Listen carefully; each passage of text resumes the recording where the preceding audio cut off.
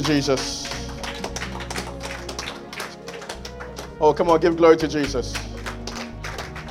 Give glory to Jesus. Let's give glory to Jesus. Let's give glory to Jesus. We serve a living God. Tell your neighbor, I serve a living God. If your neighbor is not willing to tell you, find another neighbor that's willing to tell you the God that you serve. Say, I serve a living God. I always say this, and I'll keep saying it. That is why sometimes, you know how sometimes you like to just talk to God. And I sometimes will say, God, so who's going to be my neighbor in heaven? Because I want neighbors that will, when I wake up in the morning, I see my neighbors, I'm happy. Yeah, so make sure you have a neighbor that's willing to tell you that it is blessed to be in the house of God. Amen. Hallelujah. Let's bow our heads and pray. Father, we want to thank you. Thank you for your divine presence, and thank you for this very day. Thank you for your word that is coming forth. Let your word accomplish your will. Not any will of any man, but Lord Almighty, for the sake of your name. For the sake of your name, let only you alone be made known. In Jesus' name we pray. Amen. Amen. God is good. And all the time, God is faithful. Amen. I am glad that you and I are here today. I'm going to today try to end what I started last week, dealing with standing for the truth in affliction. Standing for the truth in affliction. And we are hoping that I will finish it today by God's grace. We are hoping. Yeah, you keep hoping. Hallelujah. And next week we are hoping to start the new series, which is the breastplate of righteousness. Amen. We may have to do some changes as we go forward through the course of the end of the year for our preachers series, just because next year going, the leadership of the church has decided to come under the same preachers plan. So both in Lynchburg and here will be under the same preachers plan. So that means that by virtue of the grace of God, we have to try to finish ours so we can begin with Lynchburg in January 2019. Amen. I'm excited for 2019. Oh, some people, you are not excited. Be excited. You see, the thing is that if you are waiting to see the promotion or the joy or something, whatever you are waiting to see, in life, the truth is this. That is why Jesus Christ says that the righteous shall live by what? Faith. Yeah. You see, you have to have a change of mind when you become saved. Because if you are always waiting to see something before you start to really get excited about God, or before you start to really believe in his existence, then like we talked about in Bible studies, you don't know. Yeah. Yeah. You know what I mean? Because we live by faith. And there's a reason why we have to live by faith. Hallelujah. Amen. So I started last week to deal with the place of affliction. And the truth is this. Children of God, we have to get this very well. Because if we don't get the place of affliction, a lot of people that are walking away from the gospel is because of their lack of understanding during times of affliction. Because most of the time, last week, I believe, so we talked about this in Bible studies, most of the time when we go out to evangelize to those who are not saved, we present to them the goodness that is of the Lord. That if you come to God, things will be better. But the truth and honesty also is, after they have also received Jesus Christ and come to God, sometimes the problem tends to creep in. And it doesn't even creep in sometimes like the way of their former time. But this time it becomes even more double. So then they start to ask themselves, is it better for me to have stayed back? Or for me to have received this Jesus Christ? I remember one time where I was talking to someone and said, Pastor, sometimes you talk about, we should be prayerful church, we should be prayerful people. But the more I pray, sometimes the dreams that I have, they are too scary. So I don't even like to pray when I'm going to sleep. Because I'm afraid I will have some dream that will cut across me. Yeah, that is the reality that we live in. So, you see, then sometimes we start to either blame God, or we walk away from God, or we live in a life of disobedience. So, I'm going to kind of like begin from beginning last week, and I'm going to end from where I need to end. Amen. Yeah, we are going to end. No rush. I have 20 minutes, but we are going to end. Say, God, help the pastor. Yeah. Oh, please, pray for me. I need your prayers. Yeah. I need your prayers. Because the way I want God to just fill us up with this word. Psalm 34 that we took from last week, verses 18 and 19. If you study the word of God very carefully, it says, the Lord is near unto them that are of what? Broken hearts. And save such as be of contrite what? Spirit. Now, it began with such a very lovely presentation. The Lord is near to those that are what? With broken hearts. And then you go to verses 19, and it tells you a different story. Many are the afflictions of the righteous, but the Lord delivered him out of them all. So it means that we cannot escape affliction. You cannot live in a life of saying that it doesn't happen. Even the pastor is afflicted. Everybody goes through some component of affliction. Maybe your component may not be as bigger than like somebody else's component. But it doesn't mean that, you are less spiritual or somebody's less spiritual. The truth of the matter is that it is all affliction. You get my point? An affliction is an affliction. It means that it has invaded who you are. You get my point?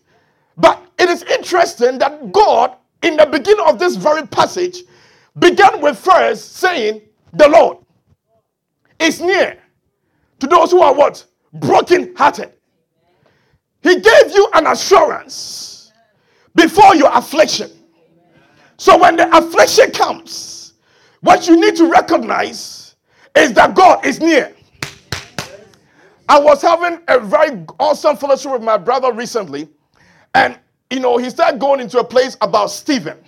And I told my brother, I said, you need to chill, because you're almost getting to my preaching. You don't know my brother I'm talking about. You know him one day. Hallelujah. Because the Bible says that Stephen, as he was being stoned, lifted up his eyes into the heavens, and he saw something. My God, I wish I had a church here. Stephen saw something. He did not see just any ordinary thing, but he saw something. Tell your neighbor, he saw something. He saw what? Something. And the Bible says he saw what? The Son of God.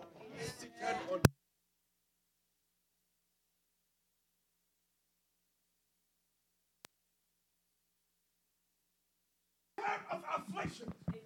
You have to look at Jesus Christ, because he has not left you. He is still with you. But the secret is that you need to get it well, because if you don't get it, you will act as if God is nearer to you. That in the midst of your affliction, you will not allow God to glorify himself. But in the midst of Stephen being stoned, God was still glorifying himself. As he was being afflicted, God was still being magnified. As he was being afflicted, God was still being praised. I came to announce to you that in the midst of your affliction, the Lord is nearer. The Lord is nearer. Many are the affliction of the righteous. I am not discouraged in my affliction. I am not broken in my affliction. I am not put down in my affliction, because my affliction brings the glory. Oh, please let me teach this. Let me teach this, please. Because it's about time the believers changes our mindset. Walk around with as if we are blameless, and we are blaming God and blaming our mothers. And you are, my God. I am deeply convicted that the church has to have a different mindset. Consultation fees. You got to just know how to go to God. You see, your pastor has to be a pastor that I have to enjoy my life. So the only way I can do that is teach you the truth. Yeah. You see, if I teach you the truth, I will sleep well. As a matter of fact, I don't need consultation time. You get my point? But if you don't know the truth, then you keep worrying me.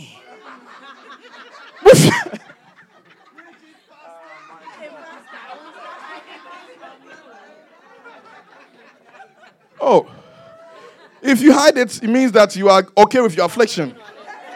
Yeah. You see, the truth is this, my brothers and sisters.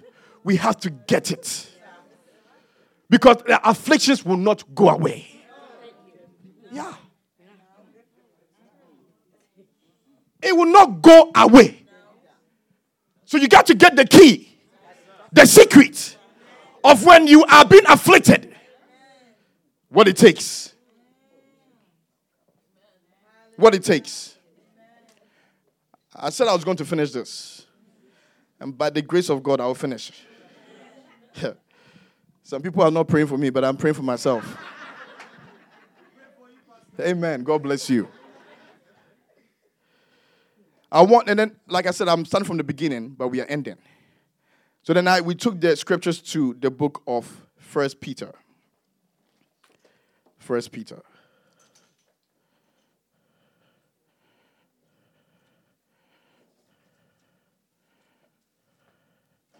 Chapter 4. Verses 12. Verses 12 going. And I read this because I needed to teach the church that when you call the things that you call affliction, you know what affliction is. Yeah.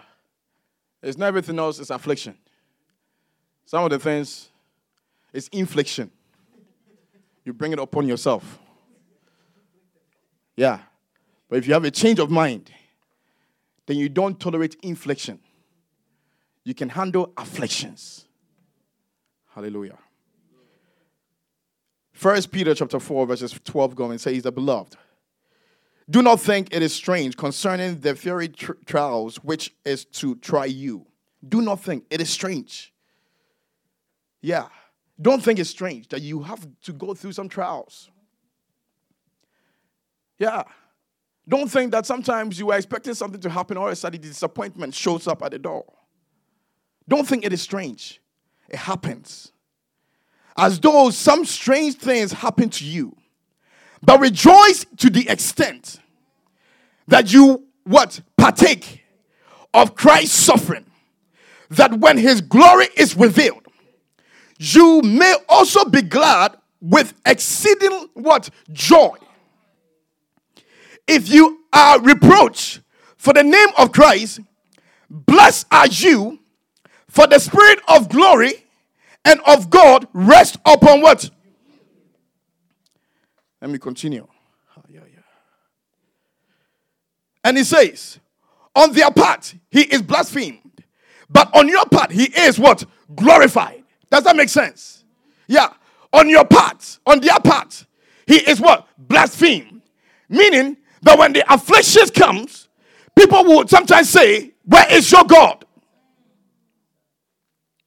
But in the midst of your affliction, he says, on your part, he is what? Glorified. You get it? Good. I have to make sure we're teaching this very carefully. And he continues to say, but let none of you suffer as a murderer, as a thief, or evildoer. And here the last one I love the most. Or as a busybody in other people's matters. Yeah. Yet if anyone suffers as a Christian, let him not be ashamed, but let him glorify God in this matter.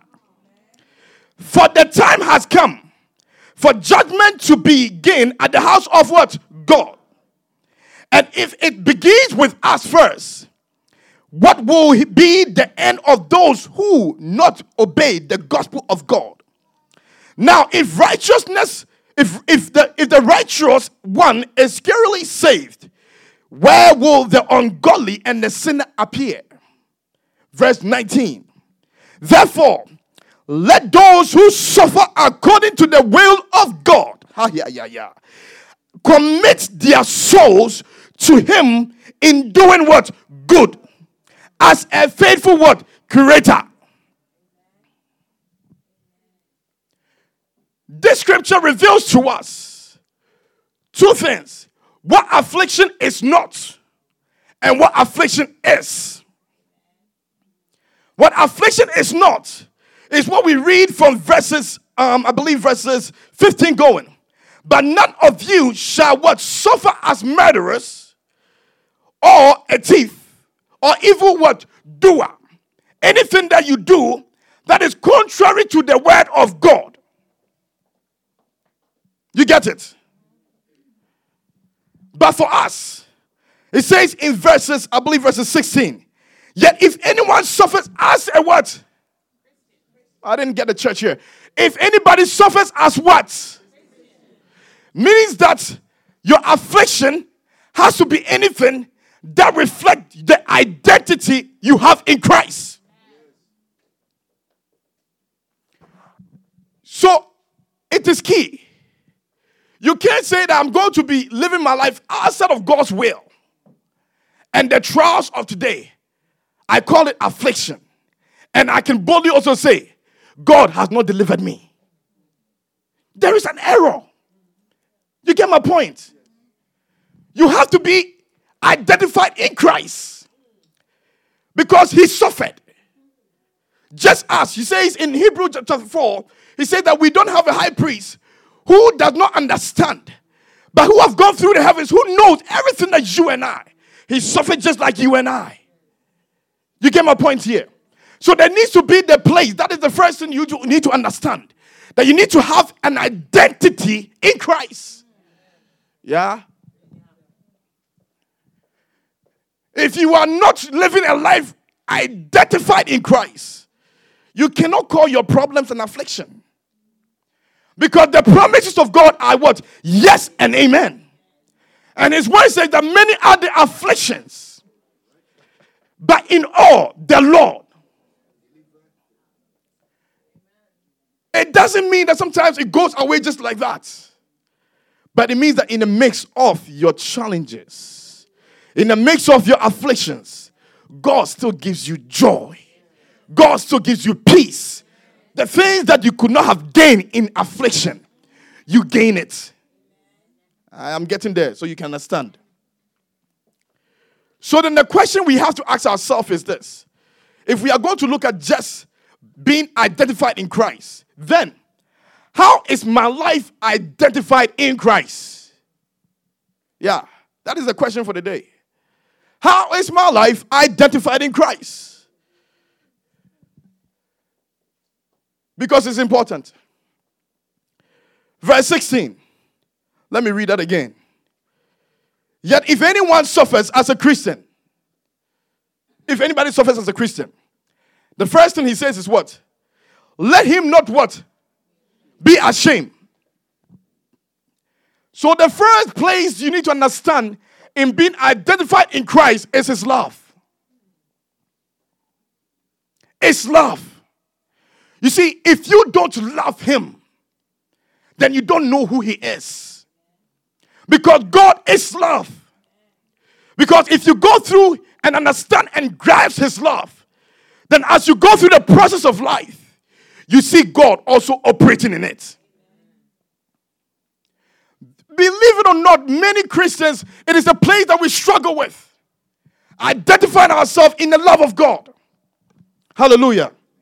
1 John chapter 4 verse 16, the word of the Lord says, and we have come to know and have come to believe the love that God has for us. God is love, and the one abiding in love abide in what? God. And God abides in what? Him. Love is never ashamed. Love is never ashamed. For those who have ever been in love before, who you truly love, you are never ashamed of. You go anywhere with that person. You showcase that person to everybody else. Because you want people to know, this is my love. Whom you love, you don't hide anything from. Whom you love, you receive whatever they say. Where there is love, there is no evil able to work through. Love is a very great foundation for us. That's why God has made himself love. You see, if you walk in a place of love, a life full of the love of Jesus, the Bible says in Daniel chapter 3 verse 16, that Shadrach, Meshach, and Abednego, when the king said, bow to my gods, they said one thing. They said that even if our God, we will not bow. Oh, king, we will not bow. But even if our God does not come to save us, we will still what not bow. Simply what they were saying is this: our love that we have for God is so great that we cannot trade this love. I cannot walk away from this love. Even if God does not come to save me, I am still in love with him. If God does not come to redeem me, I am still in love with him. You see, the love makes us know where we are in Christ Jesus. You see, God is love. So it means that he's not going to change who he is because of your affliction. The truth and honest is this: he is going to remain love forever and ever. But the key is this: you have to understand. See, God does not need you to just be in a place. See, God is not lonely.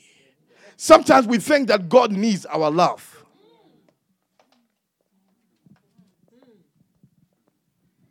But it's the other way around. We need his love. You see, he has what is called the all-surpassing love. So we need to be in a place that we are in constant need of the love. You get my point? Because if you walk in this love, if you live in this love, the Bible says that for God so loved the world. Let me preach to somebody here that he gave his only son. It means that this love has the ability to go to places that nobody wants to go. This love knows that I can leave the 99 sheep and still go find that one sheep. This love is about finding you, not finding the big crowd, not finding the famous testimonies, but it's about finding you. That's what this love is about. This love left his glory for you and I. So I have not come to be saved because I was so good. I have not been saved because I was born in a Christian home. I have not been saved because I have come from a father who is faithful with the Lord. But I have been saved because he loved me. So then when I'm going through affliction, I understand what the love of God does for me. You get it? Yeah. I'll finish. Yeah, I'll finish. 4 minutes. I'll finish. And this next point, he said, let him not be what? Ashamed. And I said that place is teaching us what? About what? His love. And he says, but let him glorify God. What? Glorify what? God.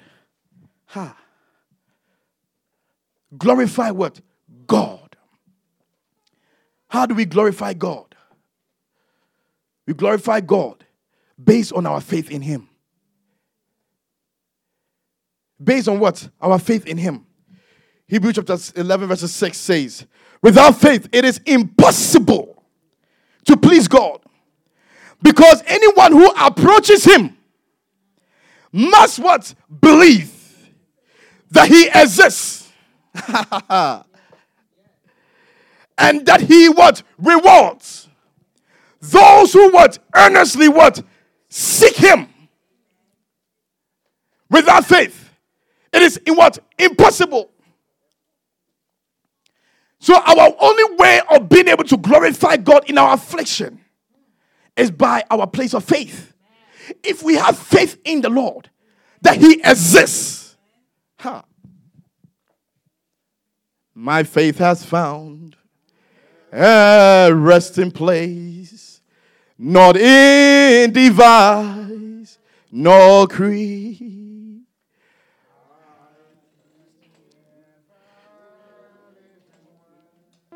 His wounds for me shall plead. I need no other argument. I need no other plea. It is enough that Jesus died, and that He died for me. It is enough that Jesus died, and that He died. Hebrews chapter 4 verses 14 down, it says, seeing then that we have a great high priest who has surpassed through the heavens, Jesus the Son of God, let us hold fast our confession. For we do not have a high priest who cannot sympathize with our weakness, but was in all points tempted as we are, yet without sin. Let us therefore come boldly to the throne of grace, that we may obtain mercy and find grace to help in the time of what? So, last week, I talked briefly about one or two keys that I wanted to talk to the church about. One was that acknowledging Jesus as your high priest. You see, if you cannot see the role of Jesus Christ in your life as your high priest, then when you're going through the afflictions, that is where you're looking for another pastor. You're looking for some human being to be your high priest. But Jesus Christ is your high priest. Yeah, I'm not your high priest. Jesus Christ is your high priest. God has appointed me in this vineyard to serve as what? The shepherd in this vineyard. But there is only one what? High priest. There wasn't two high priests. There wasn't three high priests. There is only one. My God. There is only one high priest. So you cannot make yourself a high priest because it is already preoccupied by another high priest. You get my point?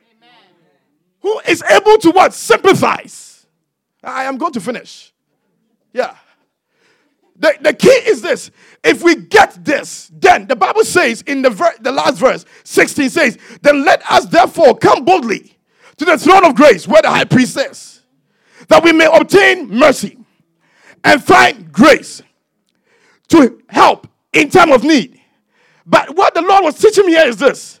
He says, son, the problem sometimes that my sons and my children, they don't realize is that the place of time of need. And I was telling my daughter last night that, sometimes the problem is this. We determine when our time of need is. You get it? If everything is going good, no time of need. But if everything is not going good, time of need. But the scripture says something. It says you shall what? Obtain mercy and find grace. So if it was you and I think every day should be our time of need. Because the Bible says the mercies of God are made new every morning. So every morning I wake up, I need to obtain mercy. Every day I wake up in the morning, I need to find grace. You get my point? If you live your life always before the high priest, always in need of the high priest to provide mercy and to provide grace, then when the trouble comes in the morning, you will not be surprised because mercy is already made available. The thing is this, you and I don't know tomorrow, but God knows tomorrow. So if we live a life understanding, I hope I'm teaching this well. If we live a life understanding that every day I am in need. Excuse those who, if your first time is here, please excuse me. I love to enjoy my God. Yeah, so let me just, please forgive me. But don't forgive me. Let me keep going. As a matter of fact, this is the thing. You see, if every day I am in need, then every moment of my life, what is working in me is mercy. What is keeping me going is grace. But we become accustomed that we want to really find the need of God's mercy and God's grace only when things are not going well for us. But if I wake up in the morning and I say, Heavenly Father, may I obtain your mercy and may I find your grace. And I go to work and my supervisor and my co-workers may be talking about me, may be working against me. Guess what is working for me? Mercy is working for me. Grace is finding me. Grace is working on my behalf because I am not discouraged. I am not ashamed because love is there, because my high priest has provided to me mercy and grace. And when mercy and grace says we are more than conquerors because the mercy of God, you see what the mercy of God does is that the mercy keeps you going when everything tells you you can't keep going. What the mercy does when all things are not going well, what you find yourself doing in your natural self is that you become depressed. But mercy says, I have not forgotten about you. Mercy says your past is no longer coming against you. Mercy has erased your past. Mercy has said your old, the sins of the old is no longer going to hold you back. Mercy says keep on keeping on. So Psalm 23, David said, goodness and mercy shall what follow me. He could have said that we'll go behind of us. But they have to follow us. Because when we are pushed back, mercy keeps us standing. He says in his word that the righteous shall fall 7 times. They fall 7 times. But at each fall, they still keep going forward. Why? Because mercy. Mercy. Mercy. And if you understand this, you cannot let anything you go through conform your God. Because mercy and grace in time of your need. I don't know when you think your need is, but your need should be every day. I need the mercy of God every day.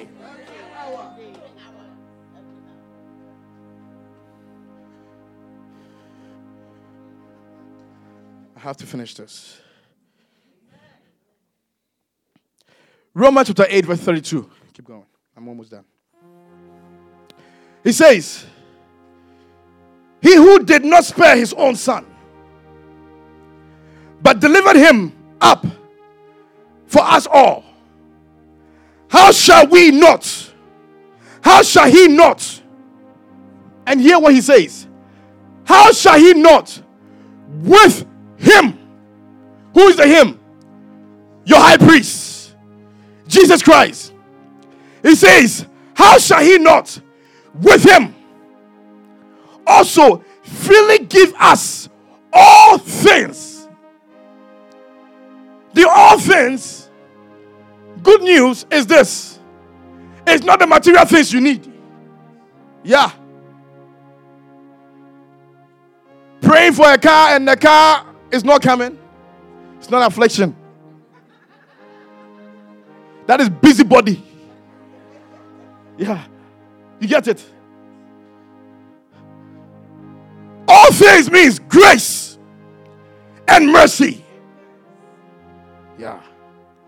I wish the church would just grab this and run with it.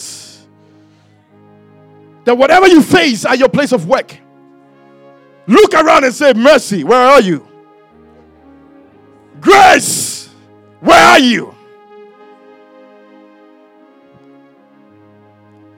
The last thing, one, I said, acknowledge Jesus Christ as your what? Your high priest. The second thing is what?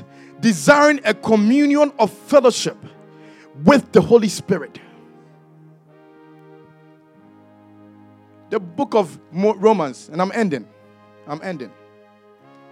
Chapter 5, verses 1 to 5. It says, therefore, having been justified by faith, we have peace with God through our Lord Jesus Christ.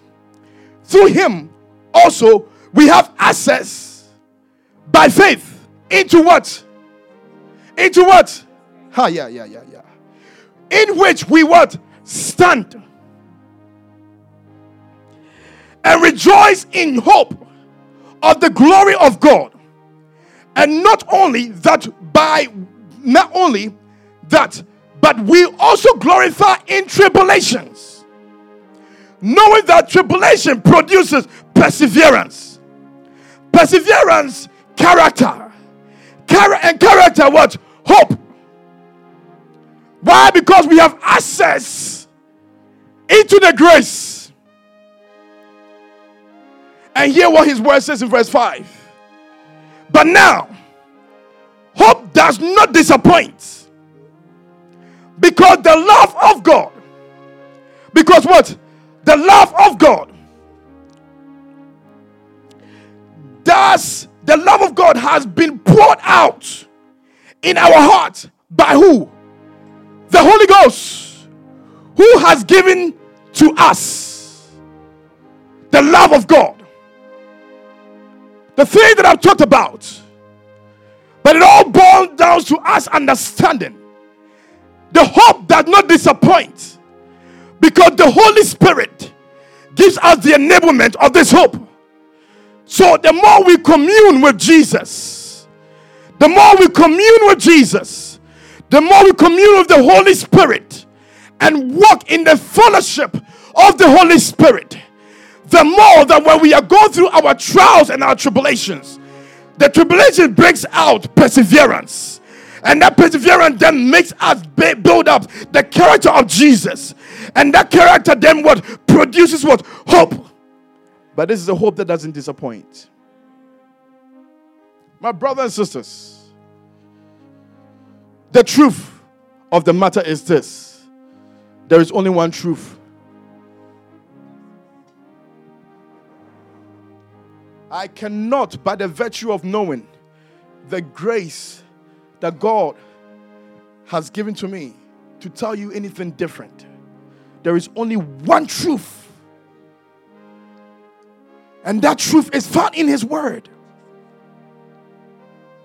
He told the people that as he was praying, say, sanctify them with your truth. Sanctified, and I talked about this some weeks back, is what? To set you apart for what he has purposed for you. There is only one truth. Grab it.